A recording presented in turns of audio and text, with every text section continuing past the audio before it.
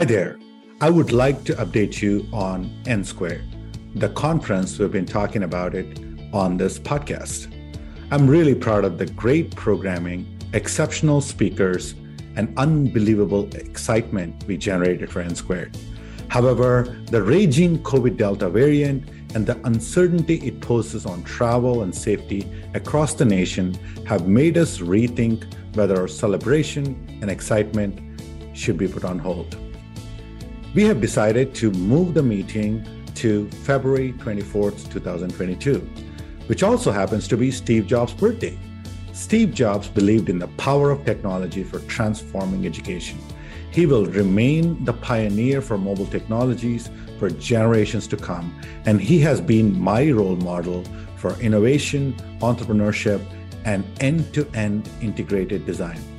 I would like to celebrate his legacy by discussing the future of education at N Squared on February 24, 2022. You can find more information about N Squared at nsquared.events. Again, that's nsquared.events. I look forward to seeing you in February. Stay safe and stay healthy.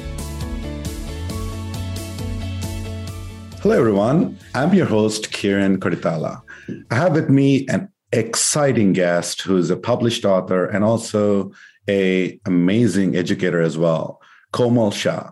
Komal Shah is an educational consultant and thought leader on mission to transform the world through conscious education. And we'll hear all about it on this episode. After Komal spent 5 years in Teach for America program as a middle school educator, she was left wanting more. She wanted more for her kids, all kids. To pursue this dream, she attended USC Marshall School of Business, where she received her MBA. Today, she leverages her passion for education, business expertise, and her personal conscious living practices. Her plan is to shift outdated educational paradigms and transform the education system for the betterment of all children. Komal, welcome to Illuminate Higher Education podcast. Yay, thanks, Karen. I'm excited to be here. So this is really good because it gave me an opportunity to read a book in preparation for meeting. So as a proof, I have this book. I'm holding this Race for Your Hand in front of me. Obviously, we'll put it in the show notes. And there's a lot of interesting things that you wrote about in this book. And first of all, congratulations. You're very young and you've already seen and done a lot of things. And we'll talk about it on this podcast. But I want to start with the premise here. One of the premises that you started with is this nice parable, or even a scary parable that you wrote about. It's obviously a mythical story, I suppose, where a group of villagers standing on a river see that there are young toddlers or young infants coming down the river, and they run, jump into the water, and try to save the kids. And the more kids they save, the more kids are coming down the river, ultimately to a point where they have to build hospitals and build the entire systems around this kids down the river problem, until one person says, we are fixing the symptom, which is kids are flowing down the river, but without understanding what the root cause is, and they go up the hill. And I'm not going to go into the full story, but the premise of this discussion is that education system is the root cause. I'm not going to get into the detail, but I want you to tell me what the premise is on how you compare the current education system to kids being thrown down a river to hopefully be rescued by some strangers. Well, first of all, I'll say the parable was supposed to make you go, whoa, she's really talking about babies going down a river. That's like a little much. But I think just philosophically, a lot of what the parable is talking about is the fact that we live in a society that is reactionary. We live in a society where, we're not necessarily always talking about, for example, working out or nutrition, but we wait until someone has health problems and then we talk about you should go to the doctor or to the hospital, right? So we are constantly in a society where preventative measures tend to not be spoken about. And as we can see nowadays, there's a mental health crisis. We talk a lot more openly about going to therapy and going to these different places to get help, but we're not necessarily talking about why are kids and adults going here in the first place, right? Are we equipping our young people with the tools and the necessary aids that they need from a young age to navigate life? So that way, even if they go to a therapist, they have still been able to be equipped with things to do themselves. And I bring that up because if we talk a lot about the mental health crisis, you can hear a lot about kids saying, well, in school, we have a lot of pressure to achieve and we need to get good grades and we need to get good test scores because my mom wants me to go to that one college and I really need to get in. And so we constantly are pushing all of these expectations on our young people. And then we're wondering, well, why are they not fulfilled? Why are they still suffering? What's going on? And I think the real question we need to ask ourselves is our education system actually supporting our young people to understand what it means to find your purpose and to be fulfilled and to live and navigate life, full and with potential? Or are we going to continue to put these external benchmarks until they have a breakdown one day? So that was kind of the extent of what I was talking about and how our system, in my opinion, is a part of the problem. I totally get it for sure. And I want to dig deeper on this. We've had enough of this podcast episodes where some people are very much vested in education, where this is a status quo and we need to support the status quo premise. And some people are true disruptors. But there's a couple of root causes you identify as the grading system or the assessment system as the root cause of all anxiety, or our peon-like learning system where kids are standing on a bench and learning by somebody, stage on stage model is a problem that is causing several issues. But let's take the assessment anxiety correlation. Yeah. The question is, if we remove assessment, then one could argue that there is no anxiety. But I've done enough of this where, for example, when I play golf, I try to become better every time I do it. Yeah. And that betterment causes anxiety. Whether when I'm hiking, every time I climb, you say about this in your brother and you hiking, and you climb up one of the small summits or hills, and your brother says, well, let's go to the next one. So the question is the assessment the root cause of our human tendency to keep elevating ourselves, or our human tendency to elevate ourselves rooted in how we are building assessments? That's a question I want to ask, because how much of this is because education is causing us to keep moving more and more higher up, or our intention to keep moving higher and higher up is made us build assessments? First of all, I would say assessments and grading are not the problem. The problem is how we are messaging them. That is the problem. So what we're doing is we're messaging to our young children that your value and your worth is based on how you do on these benchmarks, because how you do on these benchmarks will lead to ultimately your success and will lead you to be more fulfilled in your life. And a lot of this is implicit. It's not explicit. We're not necessarily standing in the classroom telling the kids, well, you're a failure. We're never saying that. But we are applauding the ones who are doing well. We are applauding the ones who are getting good scores and good grades. And so we are messaging it all the time. So that itself is the issue. The thing is if we cultivate the love of learning in our children, then they will automatically do well on the assessment. But when we just teach the test and we only talk about the SAT and we only talk about those tests that they need to take, and actually we are testing this generation more than we've ever really had before. And so it's become worse and worse over the years, is that messaging in itself is teaching our young people to internalize that their value is beyond what they have to add to the world, right? And so I saw that all the time with my kids. I taught middle school, they were 10 and 11. I happened to teach math, which happens to be a subject that unfortunately is not assessed always the best. And it's always about the right or wrong answer. And so, you would see kids who have so many gifts and are intelligent and have so much that they want to add to the world. And yet, this one assessment makes them feel that they are a failure. And so it's really having that conversation about, Assessments can be fine and we can have that conversation, but what are we truly assessing? What do we care to assess? Is this the best way to assess our children? Is memorization the best way to do it? So we also need to talk about the quality of our assessments, because we need to realize that when our kids are failing them, that they're actually internalizing what they believe they can be on this planet, which is not what we ever want. So I think it really goes down to the messaging. You can have benchmarks. We all have them. We all have them in our world. That's the reality. It's just the constant pressure that we're putting on our kids to somehow say this is who you are based on what you score is ultimately the problem.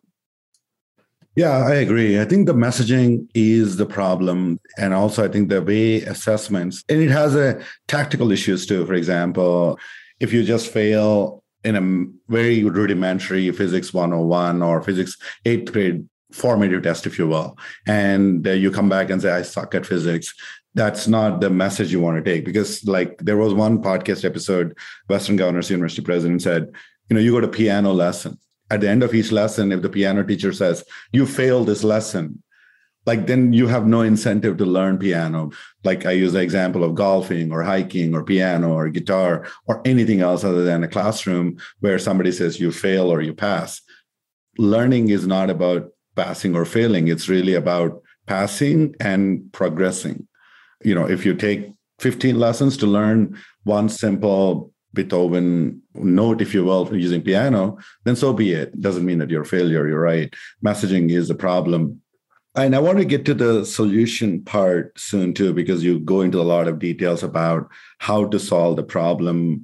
But the question I have is, to be fully frank, the first 3 or 4 chapters for me were, I did not like it because it was so much of it was about the current anxiety problem is because of education. Current bankruptcy problem is because of education, or the fact that, I don't know, we have global climate change. I know you didn't say that, but you were doing a lot of correlation with a lot of different problems to education, knowingly or unknowingly. But I understand why you're doing it. But you also kind of solve it later, using this example of this kid, Jason, who comes to the counselor's office where his dad was angry at him. He had family issues, and there's another kid who was throwing temper tantrums where you're sitting in a classroom, he threw all the books in the bookshelf because he was having crisis. So the question is, how much of the societal problems we have today are because of education, caused by education, and how much of this is also personal and family unit responsibility? Where is the balance, you think? Yes, I definitely think I made the correlation as a point, because obviously I'm going to have a certain angle to it. However, I will say, oh my gosh, it's multifaceted. Absolutely. But I do think that our education system is one that's supposed to be quite empowering. It's supposed to have our young people be seen and heard. And so if they are having these problems at home, and to be fair, I worked in an underserved community. And so a lot of my students did have many multifaceted problems from home and were coming to school. But I did not always feel that we were necessarily empowering them. And that was really where my problems lied. It became another system of control. So, they feel a lack of control at home. And now they're going, well, why didn't you do your homework? Well, why didn't you turn in that assignment? And so it was adding to the problems that already existed. So where does the intervention lie? I think that the education system can be quite intervening, and it can be cultivating what already exists within the child, no matter what they're going on at home. Now, does that mean that we have to be a therapist or a counselor? No, but we just have to be more humanizing. A lot of what you feel in the education system is, well, whatever is going on at home is not important right now. We got things to do. We got test scores to do. So we're perpetuating this idea that we cannot see you fully. We just need to see you for this lesson as a student, and then you need to leave my classroom. That ultimately is the problem, because, where are we intervening with our young people? Now, some could say, well, there are counselors at schools. Absolutely. I'm not negating that the work that they're doing is very powerful and needed, but most schools are quite under-resourced, and mental health is not necessarily a place that gets funded predominantly. More often than not, it's the testing that gets funded. For me, it's more, how do we balance it out? We have become so far to the right on test achievement and data-driven instruction, and these kids need to support our economy one day, and we need to make sure they are ready for that. And where do we start going, who are you right now? What are your needs? What are your interests? Oh, you love learning. How do we continue to cultivate that in you instead of telling you that you're only good at some subjects and not others, right? So there are many effects that we are having because we have so swung to one side that we're forgetting all these other parts that make up our students. I think the lack of counselors and lack of resources is a serious problem. This gets into the solution, right? Almost the first 1/3 of the book is about the problem, and you started entering into this territory of peeling or unmasking yourself. I want to leave that for the next segment, but I want to talk to you a little bit about the solution itself, because one of the things that I was kind of excited about when you started reading is this concept of mindfulness, consciousness, on how you can promote the concept of sense of self. So number one, the question is, how did you arrive at that? What was the basis of your epiphany or revelation, if you will? And also, as an extension of that, I see kids in high school and middle school full of hormones, growth trajectories, all sorts of societal pressures. How do we inculcate that level of mindfulness at kids that age? I mean, I'm sure you have some great anecdotes to tell, but yeah, tell me about your journey on how you came up with that as the solution, and also what are some of the success stories? Yeah, absolutely. So I would definitely say that I did not come to that conclusion by any means early in my teaching career. I think when you are a first or second year teacher, you are there and you are surviving. You are doing your best. You are learning about all the ropes it takes to actually lead a classroom. However, what happened for me, at least, is over time, by the time I was reaching my fourth, fifth year of teaching, my kids, I could see that there was something going on, whether it was at home or in their community. And it really was hard for me because they would come into the classroom and I would say, well, sit down, start the warm up, and let's start the lesson for the day. And I couldn't believe that I was perpetuating that idea over and over again when I knew that was not necessarily what they needed in that moment. And so for me, that was when kind of like the ahas, kind of the curiosity came in a little bit. Now, in my personal life, teaching itself was very difficult. So I was trying to find ways to incorporate more self-care and really try to understand who I am in all of this. And actually, through that journey, I started incorporating more mindfulness and those types of things into my own personal life. And what was happening is I was seeing the transformation in my life. Right. And so I'm really big on practice what you preach. I was doing the work myself. And I will tell you something, we live in a Western world where mindfulness has tended to be marketed that it will make you more productive and it will make you less stressed and you will be more present. And I would challenge it because in the Eastern cultures, it's all about doing this practice for life. It is not so you can become more productive. It is so you can actually connect with yourself on a deeper level. And that was exactly what I was doing. And so when I started doing that, one, I was showing up very differently in my classroom. Now, if you were to ask me, what are the data points, Komal? Honestly, I can't give you many, but qualitatively, my room was different. I was more calm. I was more patient and I was more connected. I could tell when my kids were struggling with something, they didn't have to say anything. I was more present. I wasn't, activated with my nervous system. I was more calm when I was stepping in, which helped. Now, when I started actually showing it to my kids, of course, they're 10 and 11. They've been in the schooling system for 5, 6 years now. If no one has shown them this, of course, they're going to push back. I mean, that's like all of us when our workplace tells us we have to do this thing, everybody, we all push back. We don't like change. And so that happened with my kids, but I was consistent. I did it every day with them. I would tell them the why behind what it takes to just 2 minutes of settling in and being here, right? And what does that feel like? What does that look like? And the thing is a lot of the effects of these practices, it doesn't happen in just 5 to 6 months, which a lot of times our schooling and our workplaces want to see that. For me, it was when I visited my kids, when I went back, the year after and the year after that, and they're going, hey, Ms. Shah, just make sure to breathe, right? Or, hey, Ms. Shah, just take a breath, and I'm going, okay, you learned something, right? That can maybe help you for the rest of your life. So maybe we're on to something. If you talk about it on a systematic level, I talk a lot about systems are made up of people. And if you want to change the system, you have to change the people first, because otherwise the system will not change. If we are all okay with the grading system and the test scores and the colleges, especially if it works for our kids, especially if it works for them and they can do well in it, then why would we change it? Right? But here's the thing is, when we become more conscious, we have to start asking ourselves, well, this idea of success, is this really what I want for my kids? Is this what success actually looks like? Hey, my parents told this to me, but does that mean I have to put that on my kids too? Or can I change it? So we start asking ourselves many questions. And I think that's what I've had to uncover for myself. Am I teaching a math lesson every day, but does it pertain to their success right now? I don't know. And that was hard. No one likes to question that. You just want to do the lesson plan every day and go home and relax with your friends on the weekend. But it was really starting to become conscious of the way that I was instructing and being a classroom teacher, and really asking myself, was this actually best for my students?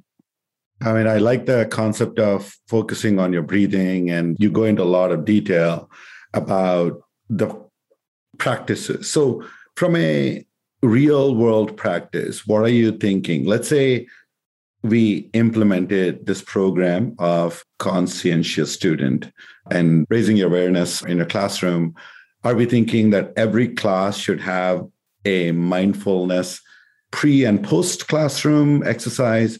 Are we thinking a consciousness day? Are we thinking a consciousness hour per day? Talk to us a little bit about the implementation of something like this. Well, first I will say it's already happening, so I'm not going to take credit for it. So mindfulness in classrooms, and there's curriculum, there's programming around it that's already being integrated into many schools. And the reason is because we're seeing that our kids need it. So that's already happening. My push is, and I don't think we're necessarily there yet, is what does it look like to make this the foundation of our schooling, not supplemental? Because again, what are we messaging? That resting, that connecting with yourself, that is secondary to achievement. Achievement is first. Then we can do the rest, right? And you see over and over again as adults, we struggle with that. When someone gets laid off from their job, yeah, there's financial implications, but they're also going, am I worthy now that I cannot make money? Because why? You've been told your whole life that your only value is your job and what you contribute in your job and your family. So what does it look like to think foundationally? And there are schools out there that do it, might I add. I'm not saying as if it's never been done, because it has been, where they are really thinking about the culture and the vision of the school. And they're talking a lot more about emotional awareness and emotional intelligence. And the kids are going into every classroom. And there's a lot of conversation about socio-emotional learning before they even start their lesson, no matter what grade level they are. So it's all there, but the mindset shift has to happen, because more often than not, as educators, we are resistant to that. Now, the first reason is we have a lot of pressure to reach certain standards and lesson planning and curriculum. So it's also how we're evaluated. But the second thing is, if you yourself have never really felt comfortable with your own emotions, then how can you teach it to someone else? I always say it starts with us. We need to be the ones to implement this into our own life and bring more awareness into our lives in order to actually model it for our young people. In your earlier years as student or children, are there enough faculties built to be mindful? This is not a counterpoint. I'm just trying to have an open discussion about how kids' brains evolve. Because in a lot of ways, I think if I look at my own childhood, I was completely ghoulish, crazy person until I was probably finished my college years. There's a lot of blocking and tackling I was doing. There's a lot of, assignment tracking for my own self. It's entirely possible that some of that was a byproduct of the education. But the only way I had to come to terms with my own emotions or my own upbringing was when I was dealt with some life-changing events like my own divorce or, potential insolvency with the company I was leading. So that's when I was dealt with a lot of weird situations that I didn't know how to even express myself, forget about confronting them. So I completely agree with you. It's entirely possible that if I had the foundation of consciousness, I probably would have been better equipped when I grew and had to deal with that. But is that possible? Like, what are the things that colleges or schools can do to make this a priority, especially with the state and federal funding? Or does it require change in the way government itself implements education? It's both. I think I could sit here and say, ideally, I would want it to be a top-down approach where we start to ask ourselves, the way we're funding schools, is this working? And if we're testing based on the school's API scores, and that's how much they're going to get funding per pupil, is that actually working? And the reality is that's why testing has become so important, because it's how schools get money. So of course you're going to emphasize it, right? So it needs to be top down, but education has been one of those industries that has been the slowest to change. And it takes forever for policies to change around it. It's literally been an industry where it's like, well, this is the way we've always done it. I could ideally say that, but at the moment, I'm not in a position to even be in the top and in the government to actually make those changes a reality.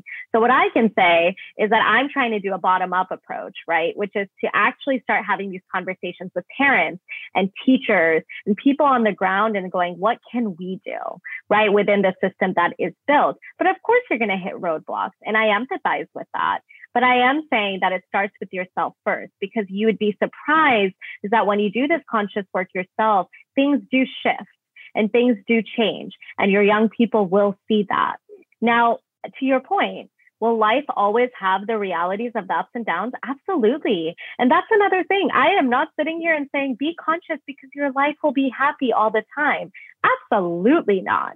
What I am instead saying is that I actually feel our young people are some of the most mindful people out there. They are very deeply connected. Watch a baby play in the dirt. Watch the baby pick up bugs. Watch the baby look at the tree and the skies. They are very connected. In many ways, they get disconnected, right? When we say, stop looking there, do this, or don't do that right now, do this. And so what can we do to keep cultivating what already exists? It's already there. We don't have to do much, but it's that awareness, right? And, there is a conscious parenting movement. I interviewed someone who does conscious parenting in her own life. I've had many conversations with parents who are doing it.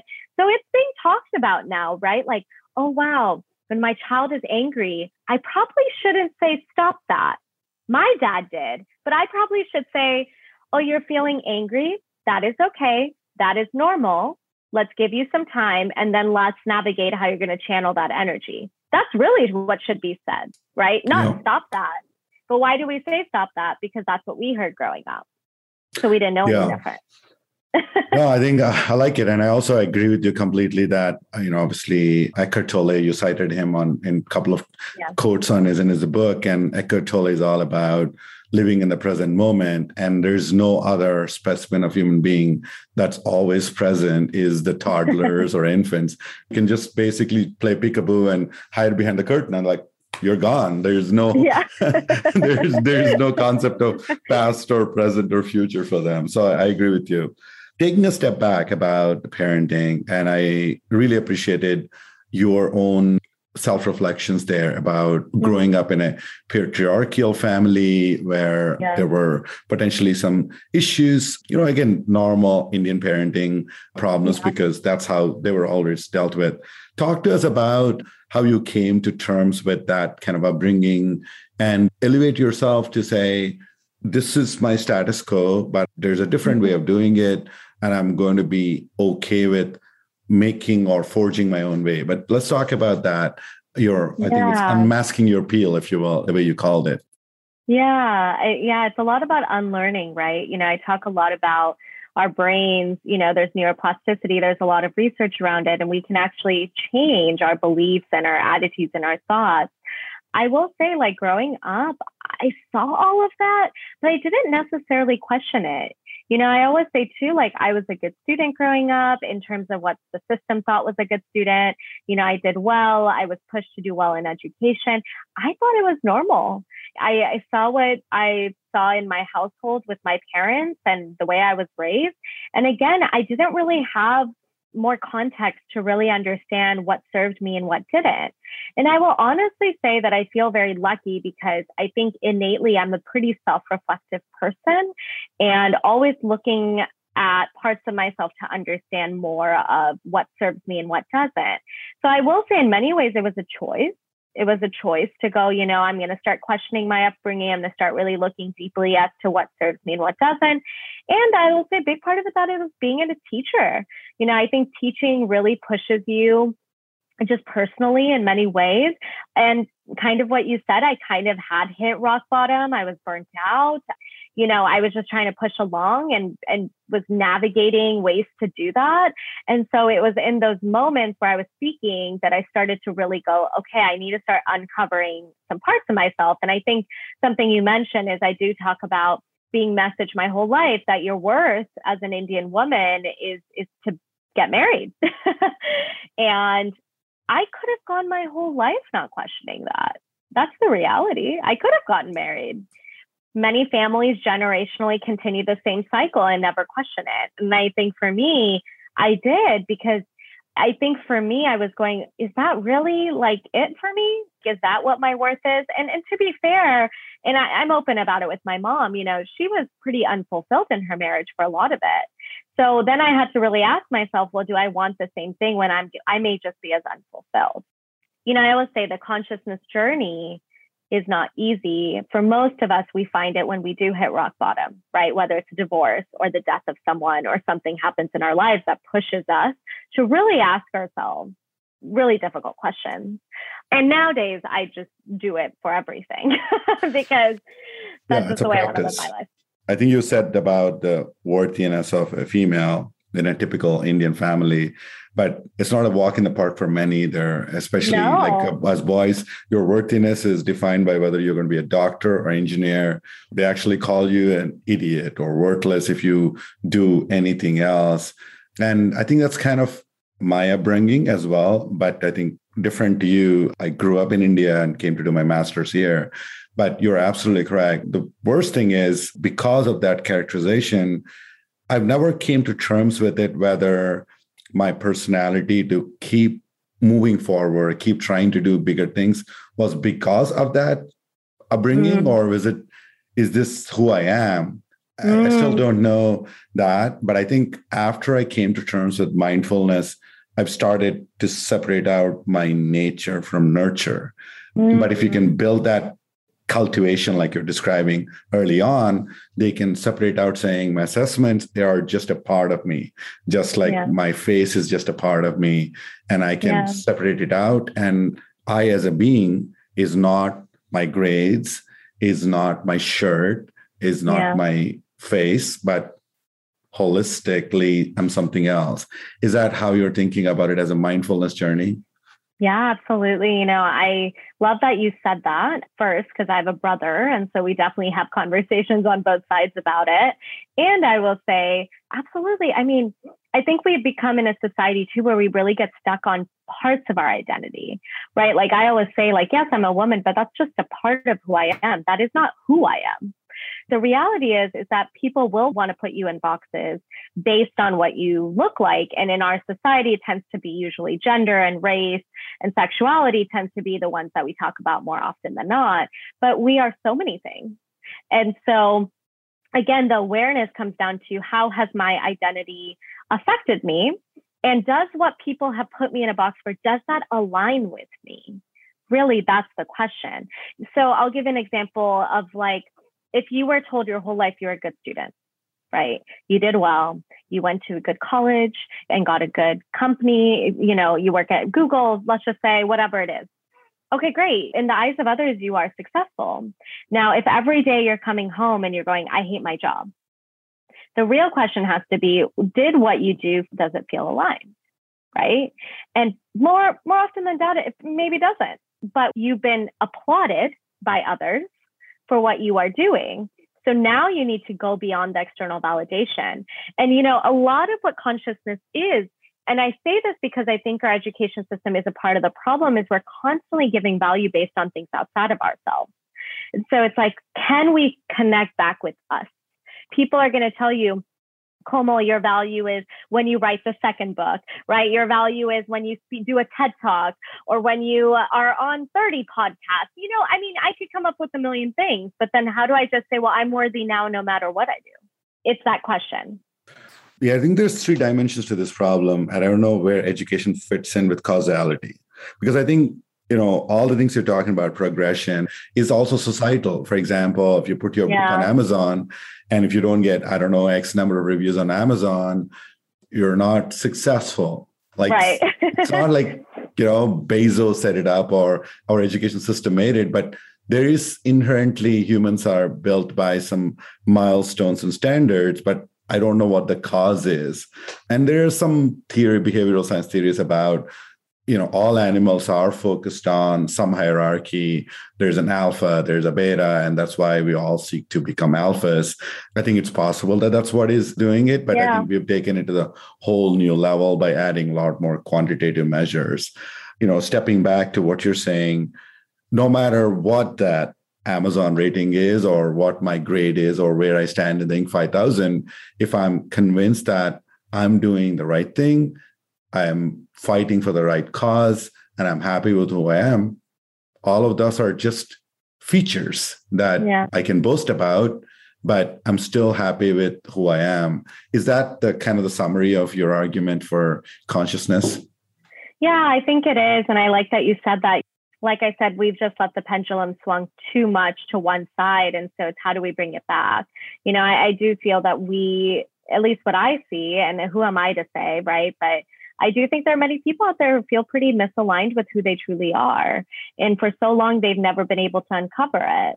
And maybe they've been in spaces where no one questioned it. So they just kept doing it. And I hope we get to a place where people just start to feel more aligned and empowered in who they are. And I don't say happiness for a reason, because happiness is fleeting. It's an emotion. So we feel different things at different times. So I don't mean to say you're going to be eternally happy, because that's not true. It's just living with the place of awareness, right? And so if you were to ask me, hey, Komal, when you have a kid one day, what do you want for them? And I'm like, oh my gosh, I just want them to be kind, empathetic humans who feel like they have a contribution to the world in some capacity and are able to financially support them in whatever way works for them, right? That's all that matters. And if you were to ask me what college they should go to, I'm going, that's an option if that's something that they want.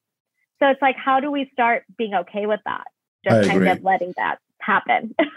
Yeah, I totally agree. My son is a senior in high school, and we always have this discussion saying, if I can only get an admission to Stanford, you all will be so proud of me. Like, I don't care which college you go to. I'm proud of you regardless.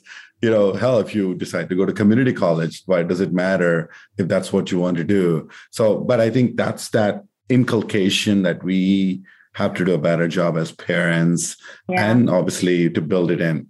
But I want to talk to you a little bit about what drives you, because I think there's a lot of mindfulness inside you and you're trying to promote it. The fact that you were originally planning to become a doctor and into pre-meds and decided to become a teacher, you kind of committed yourself to a place of service, if you will. Now you're a published author. What drives you? What makes you commit yourself to the causes that you believe in? One, I will say it's innate. I can't explain it.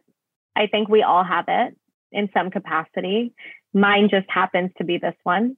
So I think it's an indescribable thing. That's that question, like, what lights you up, right? For me, this lights me up. So I know that I'm doing the right thing or in the right direction because it lights me up. And, the second thing I will say is I've had a lot of miracles in my life. Like I said, I thought I was going to go into healthcare and spontaneously applied to a program that changed my life. And so I got lucky in that way. But I say, like, the reason I wake up every morning is for children.